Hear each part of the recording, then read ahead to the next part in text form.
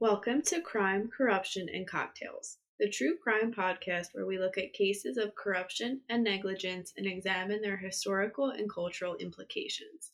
Today I'm drinking a hard cider. What about you? I am drinking cranberry juice, still going through Lent, and on this week's episode, we will be discussing Britney Spears and the Free Britney movement. Britney Spears is one of the most successful musical artists, having sold over 100 million records worldwide, along with winning a Grammy, American Music Award, and Billboard Awards. In 2020, Rolling Stone named her debut single, Baby One More Time, as the greatest debut single of all time. One can wonder how someone so successful currently has no control over her finances, children, or even the ability to marry. To answer this question, we need to go back to the beginning. Britney Jean Spears was born on December 2nd, 1981, in McCobb, Mississippi. She was the second child born to Lynn Bridges and James Jamie Spears. Her siblings are Brian and Jamie Lynn Spears. At age 3, she started attending dance lessons in her hometown of Kentwood, Louisiana, and was selected to perform as a solo artist at the annual recital. Spears made her local stage debut at age 5, singing What Child Is This at her kindergarten graduation. At age 8, Spears and her mother, Lynn, traveled to Atlanta, Georgia to audition for the 1990s revival of the Mickey Mouse Club.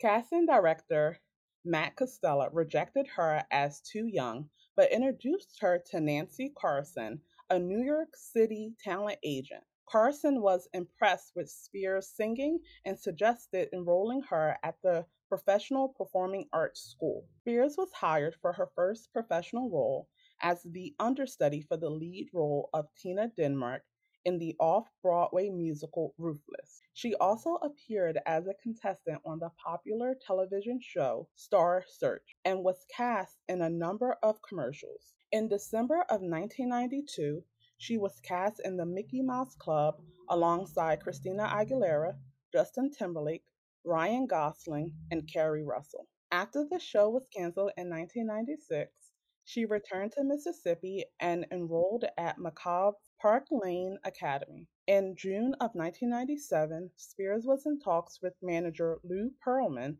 to join the female pop group Innocence. Lynn asked family friend and entertainment lawyer Larry Rudolph for his opinion and submitted a tape of Spears singing over a Whitney Houston karaoke song along with some pictures. Rudolph decided he wanted to pitch her to record labels. He sent Spears an unused song of Toni Braxton. She rehearsed for a week and recorded her vocals in a studio with a sound engineer. Spears traveled to New York with the demo and met with executives from 4 labels. 3 of the labels rejected her, saying that audience wanted pop bands such as the Backstreet Boys and the Spice Girls, and their quote, wasn't going to be another Madonna, another Debbie Gibson, or another Tiffany, end quote. 2 weeks later, executives from Jive Records returned calls to Rudolph. Her debut studio album, Baby One More Time, was released on January 12, 1999. It debuted at number 1 on the US Billboard 200 and was certified 2 times platinum by the Recording Industry Association of America after a month. Worldwide, the album topped the charts in 15 countries and sold over 10 million copies in a year. It became the biggest selling album ever by a teenage artist. On June 28, 1999, Spears began her first headlining Baby One More Time tour in North America, which was positively received by critics. Her second studio album, Oops, I Did It Again, was released in May 2000. It debuted at number 1 in the US, selling 1.3 million copies.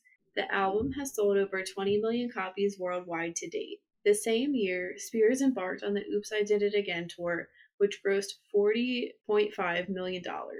And she also released her first book, Britney Spears Heart to Heart, co-written with her mother. In February 2001, Spears signed a $7 to $8 million promotional deal with Pepsi and released another book co-written with her mother titled A Mother's Gift.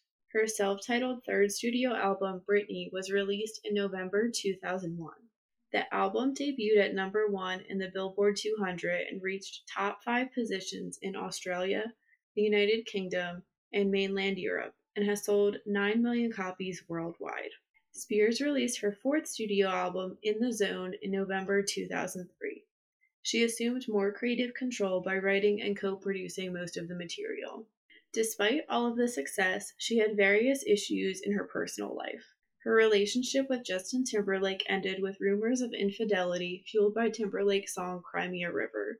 In January 2004, Spears married childhood friend Jason Allen Alexander at a Little White Wedding Chapel in Las Vegas, Nevada. The marriage was annulled 55 hours later, following a petition to the court that stated that Spears, quote, lacked understanding of her actions, end quote. In July 2004, Spears became engaged to Kevin Federline, who she had only met 3 months before. The romance received intense attention from the media, since Federline had recently broken up with Shar Jackson, who was still pregnant with their second child at the time. They held a wedding ceremony on September 18, 2004, but were not legally married until 3 weeks later on October 6th, due to a delay finalizing the couple's prenuptial agreement. In February 2006, pictures surfaced of Spears driving with her son Sean on her lap instead of in a car seat. Child advocates were horrified by the pictures of her holding the wheel with one hand and Sean with the other. Spears claimed the situation happened because of a frightening encounter with paparazzi and that it was a mistake on her part. In September 2006, she gave birth to her second son, Jaden James. In November 2006, Britney filed for divorce from Federline, citing irreconcilable differences.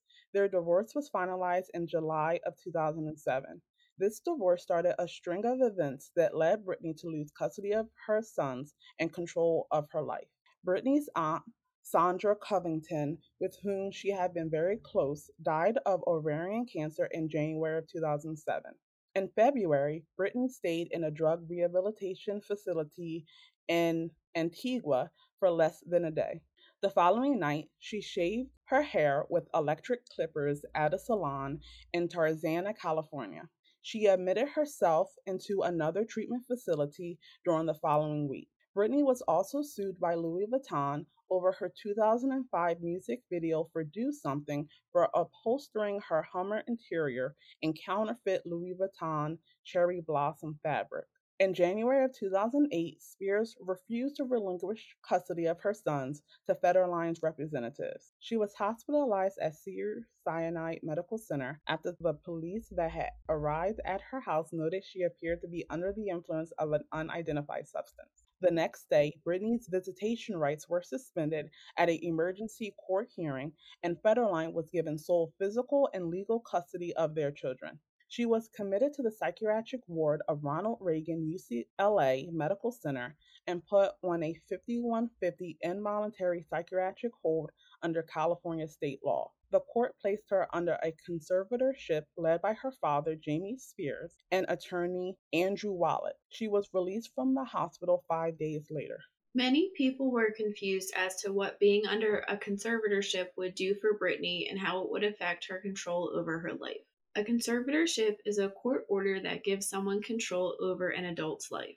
This can range in time, but is normally connected to a person's ability to take care of themselves. This is where the story of Britney's conservatorship creates confusion and anger, especially with her fans and others in the Free Britney movement. The conservatorship has been in place for over 12 years, having been extended by a Los Angeles Superior Judge 4 times. In 2019, Jamie Spears requested to extend his daughter's conservatorship to 10 more states, including Hawaii, Florida, and Louisiana. Also in 2010, Britney's mother tried to gain more control over the health affairs of her daughter, which are under the control of the conservatorship. In September 2019, Jamie stepped down as a conservator, citing personal health reasons, and Britney's care manager, Jody Montgomery, replaced him temporarily. In 2020, Britney's current attorney, Samuel D. Ingham III, stated in the court filings that Spears wanted a, quote, qualified corporate fiduciary, end quote, managing the business affairs of her estate instead of her father. In that filing, Britney also stated that the conservatorship is voluntary. The judge appointed a professional conservator, licensed and bonded by the state, to be guardian overseeing everything else, including Spears' security, visitors, and medical and psychiatric treatment. The Free Britney movement argues that Britney recorded and released 3 successful albums, had a Las Vegas residency, and was even a judge on the X Factor USA in the last 12 years, so therefore she must be capable of being in charge of her own life. Many celebrities, including Paris Hilton and Miley Cyrus, have lent their support to the hashtag Free Britney campaign, and a Change.org petition has more than 100,000 signatures. That petition claims, quote, her father doesn't allow her to drive. All of her calls and messages are monitored. She's not allowed to vote, hang with anyone, or spend her money without permission. And if she breaks a rule, he threatens to have her kids taken away, end quote. So let's look at the two sides of the Free Britney movement. The first is that Britney should be removed from the conservator and grant full control over her life and affairs. Most of the criticisms of Britney's conservatorship are centered around Britney's father and the belief that he is taking advantage of his daughter. They claim that Jamie is stealing money from Britney, which Jamie hit back hard against, stating, quote, all these conspiracy theorists don't know anything. It's up to the court to decide what's best for my daughter. It's no one else's business. I have to report every nickel and dime spent to the court every year. How the hell would I steal anything? End quote. The Free Britney support also claims that Britney is sending coded messages through social media, including posting pictures of a dove in response to a fan comment that's stating to post the dove picture if you are trying to be released. The other side is that Britney's conservatorship is important to ensuring that Britney's affairs are handled and that she is not able to effectively handle them on her own. There has been positive gains as a result of the conservatorship. Jamie Spears' lawyers argue that under the conservatorship, Spears has climbed out of debt to reach a net worth of $60 million. Some of the documents in her files are sealed or redacted, but there appears to be no official petition from her seeking a full termination of the conservatorship. Britney's former trustee, Andrew Wallet, told the Daily Mail that, quote, people lurking in the shadows, end quote, are behind the Free Britney movement, and that the movement does more harm than good. He added that Britney is in a conservatorship for a good reason and that she may be under that for the rest of her life. One recent incident that highlights this was that she accidentally burned down her home gym. So, Jenny, what do you think of Britney's conservatorship arrangement and the Free Britney movement? The conservatorship still confuses me, if I'm being honest, but I would say that I generally do agree with the Free Britney movement and feel that Britney deserves more independence in her life. I think it's very strange that someone so young would receive a conservatorship, especially if she was suffering from mental health issues that were seemingly treatable. I think someone in her life needed to take action when she was struggling mentally during those few years, but I don't know if the conservatorship was the right answer, or at least if it is the right answer today. Especially because there's nothing stopping the conservator from stepping down. You'd think maybe a mental health professional would be able to step in and clear Britney, and maybe that is going on and it's just not made public. But to me, she's clearly competent to run her life again, and I find it kind of disturbing that someone that wasn't considered to be of sound mind was told to work for so long. If she really wasn't as mentally well and capable, and her dad cared about her like he says he does, would he have had her work so much in these past 12 years or so?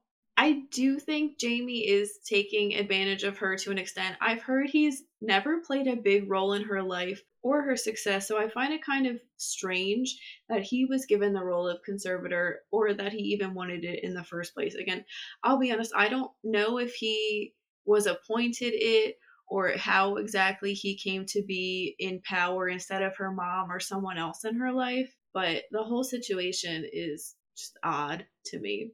And something else that makes it kind of odd is that Britney is paying for everything he does, including his legal team, which doesn't sit right for me. And I do understand he is, kind of in charge of her life, so he is going to pay himself, and he doesn't pay himself with millions and millions of her dollars. But the whole thing is kind of like a conflict of interest to me.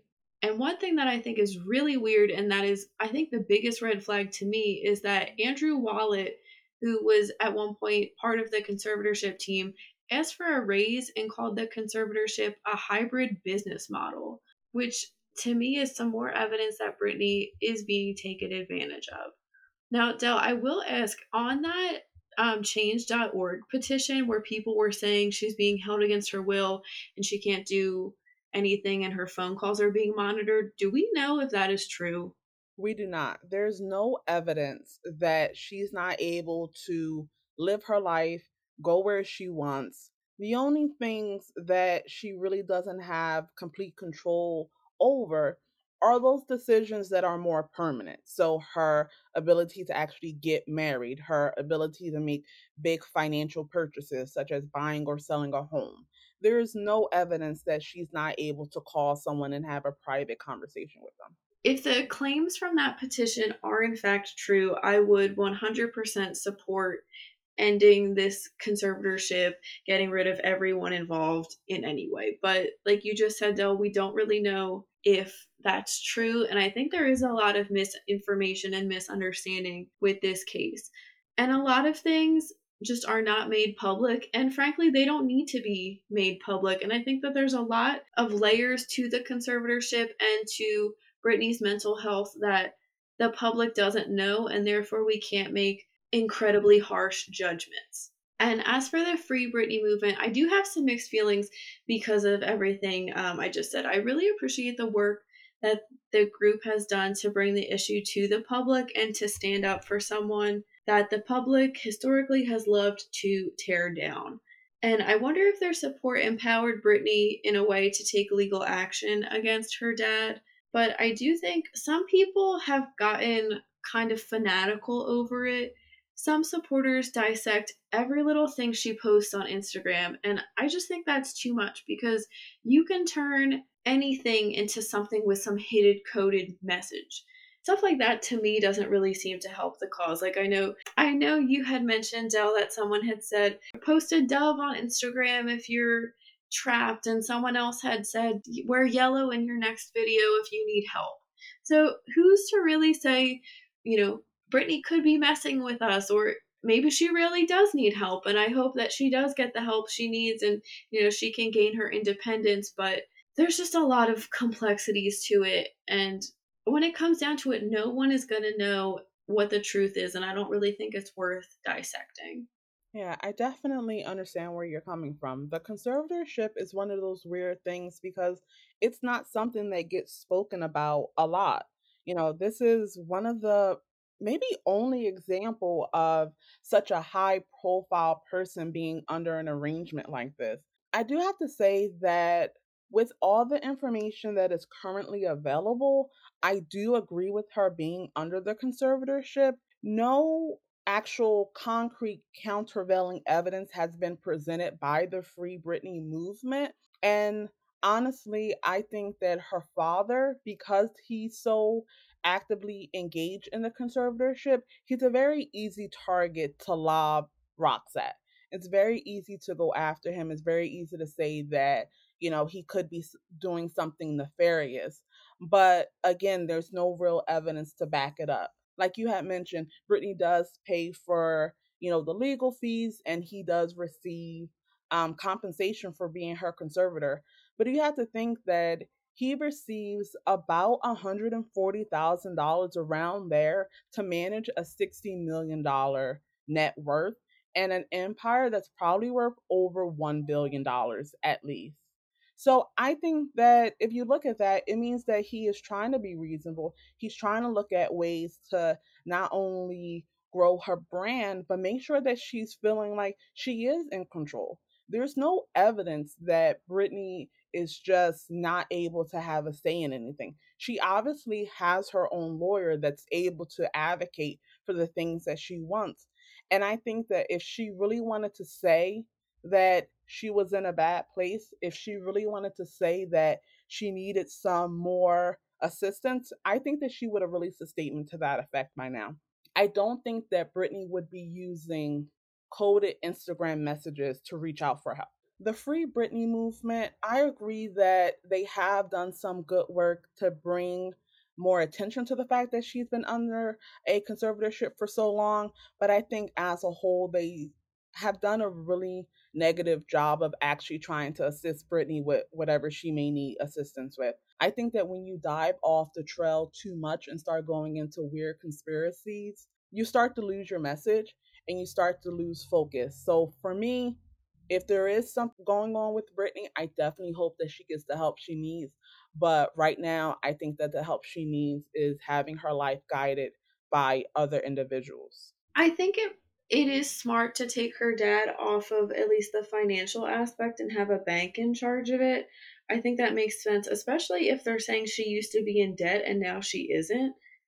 Some people just aren't good with money, and unfortunately, when you are, a celebrity or someone that's making a lot of money, it's easy for people to take advantage of you in that regard. That's true. And the credit for that, for her coming out of debt, lays at the feet of Jamie, which I don't think people really give him credit for. He's the one that organized it, he's the one that actually got her affairs in order. I don't feel this way, but I feel like people would argue by saying, well, that's because he made her work, these past 12 years and she's been working nonstop. But we don't know if he forced her to work, if she wanted to be working. She is someone that has been very involved in her career historically. Right. And if you look at the work schedule that she had post the conservatorship and before it, it's very similar if call out the outlier of the residency, which of course is a very, ticked up schedule. She was already doing tours, she was already doing the routine, she was already recording album, and it makes sense that she would add something like judging to her schedule. It's been no evidence presented that Britney is being forced to work or forced to do anything in regards to trying to generate more income for herself. In addition to the conservatorship, I guess conspiracy, you could call it, there's a few other conspiracies with Britney too. Some people say that she was cloned. Some people say that she's forced to sing the way that she does. Because if you watch videos of her when she's singing as a child, her voice is deeper, I guess you could say. And now when she sings, she's kind of known for that baby voice that she has. I mean, I feel like the more successful you get, the more wild conspiracies come out. So the fact that some people think that she was cloned, I can't say I'm surprised. Yeah, I agree. I think the clone thing is pretty ridiculous too. In addition to the personal struggles child stars and even adults in the industry have to deal with, there is also controlling stage parents who can be said to be living vicariously through their child, and showrunners who dictate every aspect of an actor's life. This controlling nature comes from the studios, and it's not a new problem. Anissa Jones began playing Buffy in the 1960s sitcom Family Affairs at the age of 4. Jones' mother forced her to wear her hair in childish pigtails and baby doll dresses until she was 13 in order to maintain their lucrative marketing deal to sell Buffy style clothes. After Jones retreated to a friend's home in the wake of her father's death, her mother reasserted control by reporting Jones as a runaway and having her jailed as delinquent. Anissa ended up dying from a drug overdose at the age of 18. Macaulay Culkin claims that his father was physically and mentally abusive in addition to being ultra controlling of his son's professional life.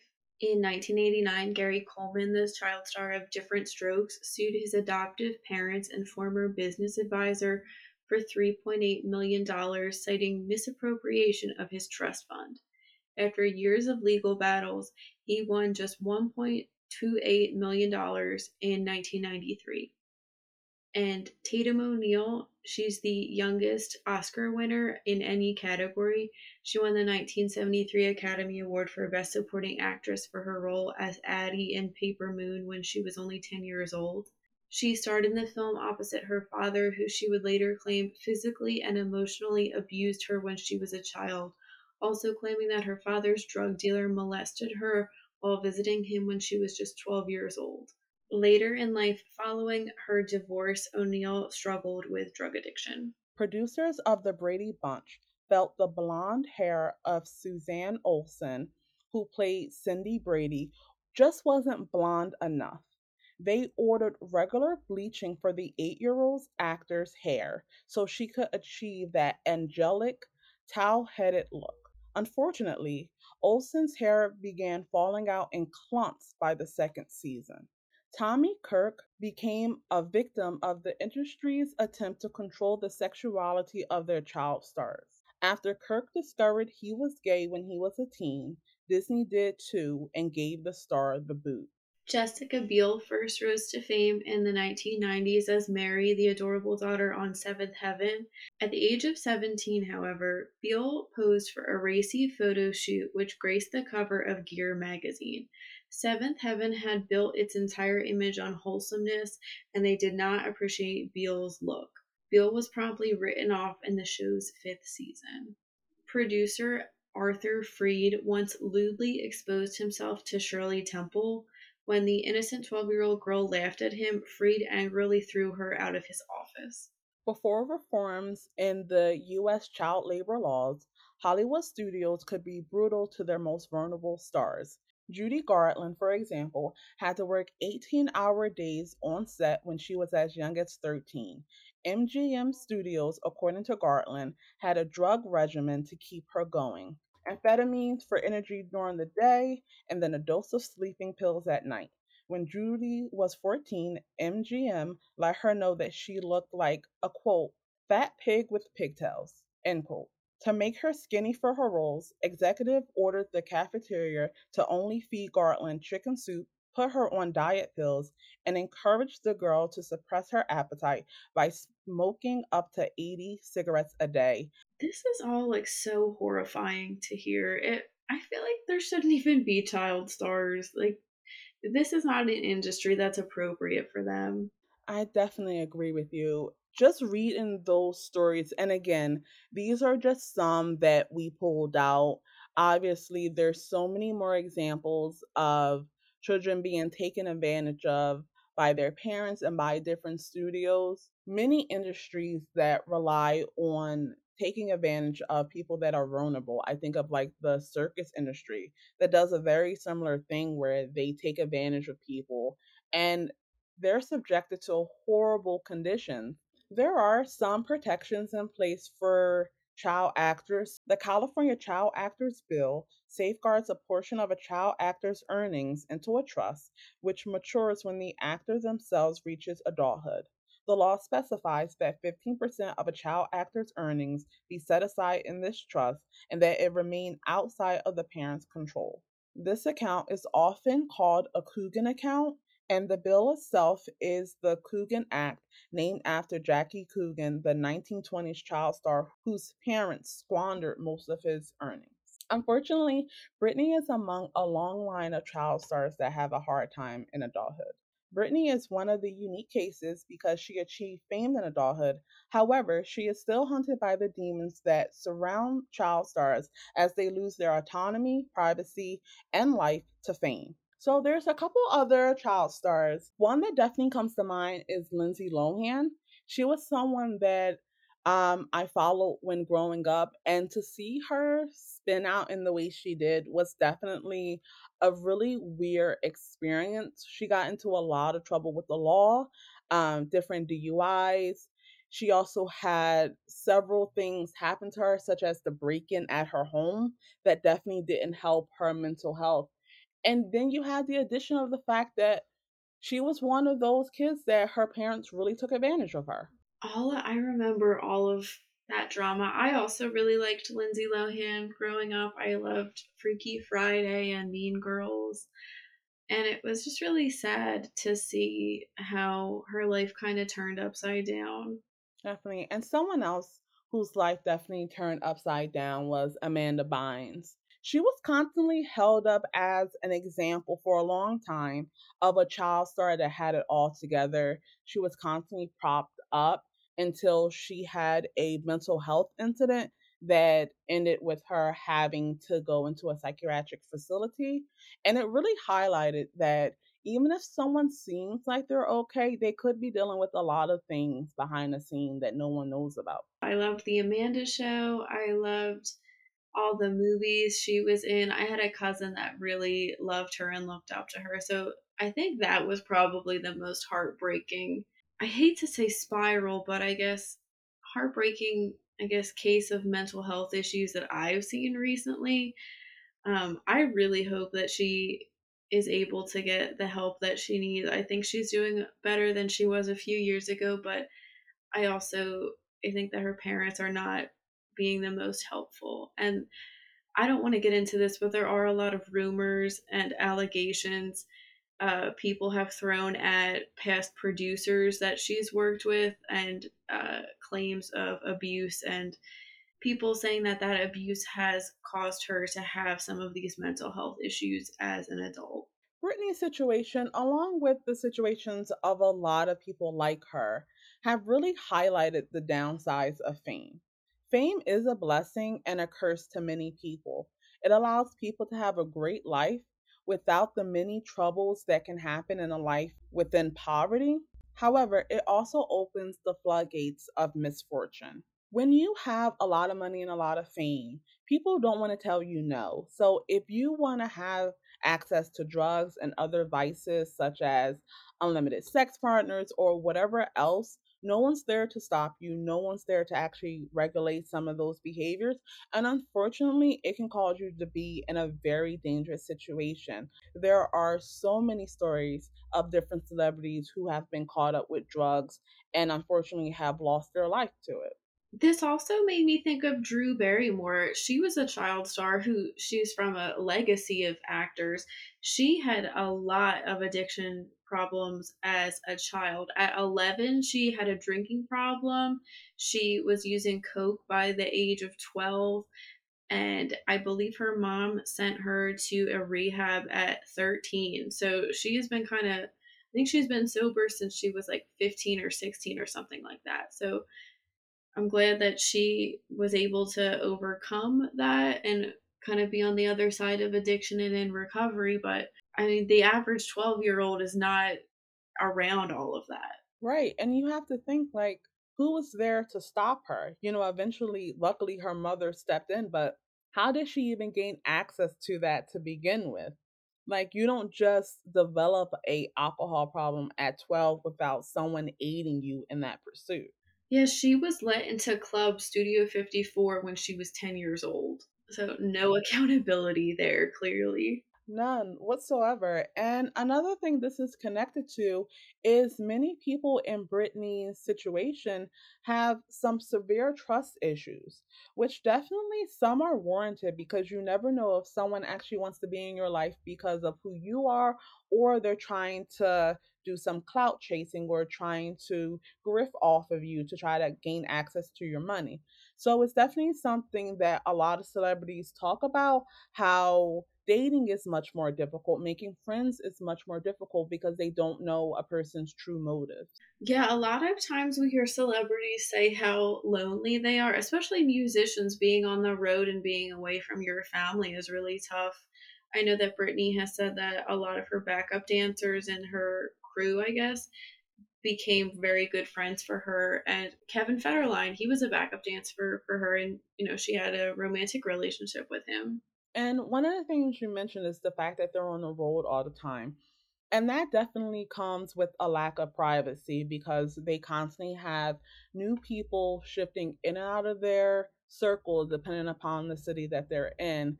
And you also have a worry that the people that have gotten close to you are going to leak your personal information. We talked about too when Brittany was going through her mental health crises and her divorce, and when her children were very young, it was constant paparazzi attention. She could literally not even go out to a restaurant without people coming in and taking her picture. I saw the Framing Britney documentary recently, and I forgot how bad it was, how bad paparazzis were, because celebrity culture and tabloid culture, I think, has very changed a lot since then, especially with social media, because now I think we talked about this before, celebrities can really control what they're putting out there in a narrative. But back in like 2009, it was like the wild west of celebrity culture and who can get the best picture, who can get this person.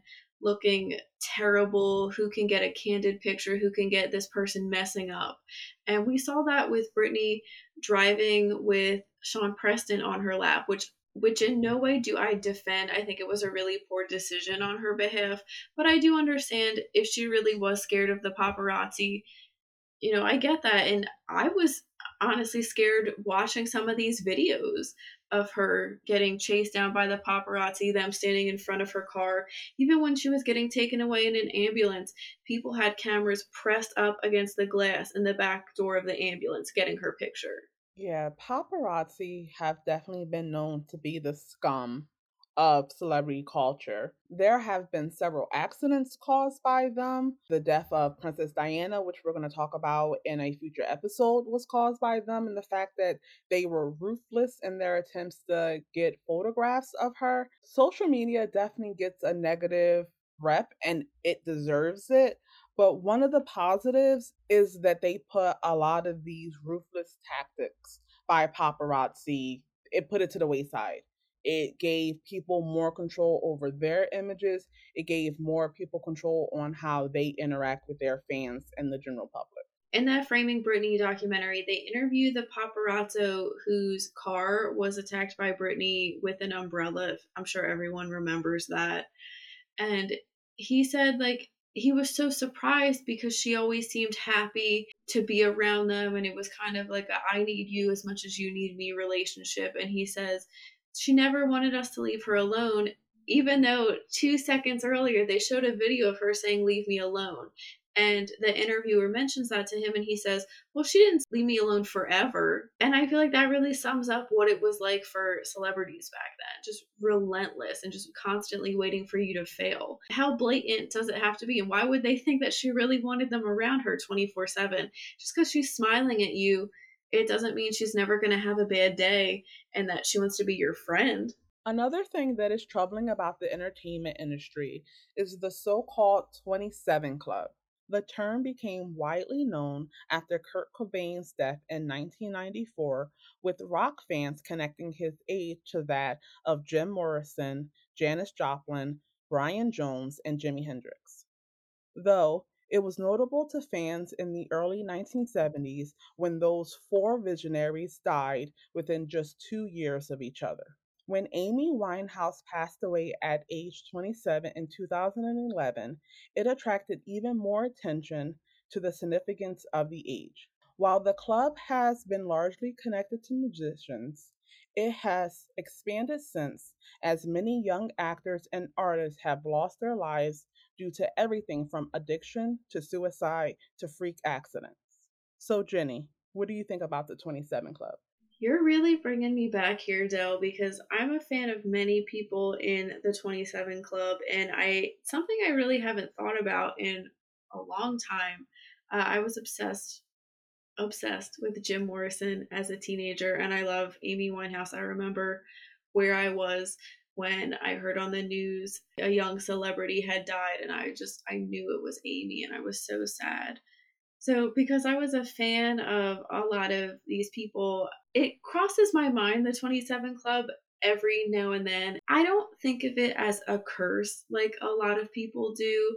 I think it has more to do with access to substances, like we were saying, and celebrities just feeling burnt out and at a turning point in their careers and their lives. For Jim Morrison, who was the lead singer of The Doors, I knew that they hadn't been doing well for a period of time and they were kind of making a comeback shortly before his death. And several mental health issues also start to arise in your 20s. So I started wondering recently if that could be related to the reliance on substances or just not being, at the peak of your mental well being. Also, people settle down with families in their late 20s as well. So that could be another added pressure that some people are facing, even if, you are a celebrity and you can sleep with anyone that you want. I do think that the 27 Club is another way we sensationalize celebrities and deify them, and it helps to give them a legacy that might not really be truthful. I know people like to say, like, gone too young, who knows what they could have done with the rest of their lives. People love to say that Kurt Cobain said something like, oh, it's better to burn out then to fade away. I don't even think he really said that. I'm not an expert, but these legacies aren't always true. And these people, they're not godly people that we make them out to be. Jim Morrison was not a great guy. He was rude. He was violent. He started riots at concerts, and he was a terrible bandmate because of his substance use. And I don't think he treated women in his life very well. And that's something I think a lot of people forget because he has this legacy of being this amazing musician and being in the 27 Club, like I said, gone too soon. Where would the Doors have gone if he hadn't died? I definitely agree with you. I think the 27 Club is one way people try to wrap their head around the death of a celebrity. But like Jenny was saying, there is no reason to put these deaths above others. Mathematicians have looked at the numbers and it's actually no real significance to 27. I think because so many musicians that had a big impact on people's lives died at that age, I think that's why that age was picked. So while I do think that there is a significance to a celebrity's death when you look at their individual impact on fans, I don't think that there's a reason to lump them all together as this collective. That wraps up this week's case. Thank you for listening. Let us know in the comments what you think about the Free Britney movement. Make sure you click the subscribe button. You can find us on your favorite podcast platform and YouTube every Wednesday with a new episode. Follow us on Instagram at Crime, Corruption, and Cocktails and on Twitter at Charade Inc. Please consider donating to our Patreon. This will help us get better equipment and bring higher quality content to you. We appreciate any amount you can give. This is Jenny and Dell signing off. Stay safe.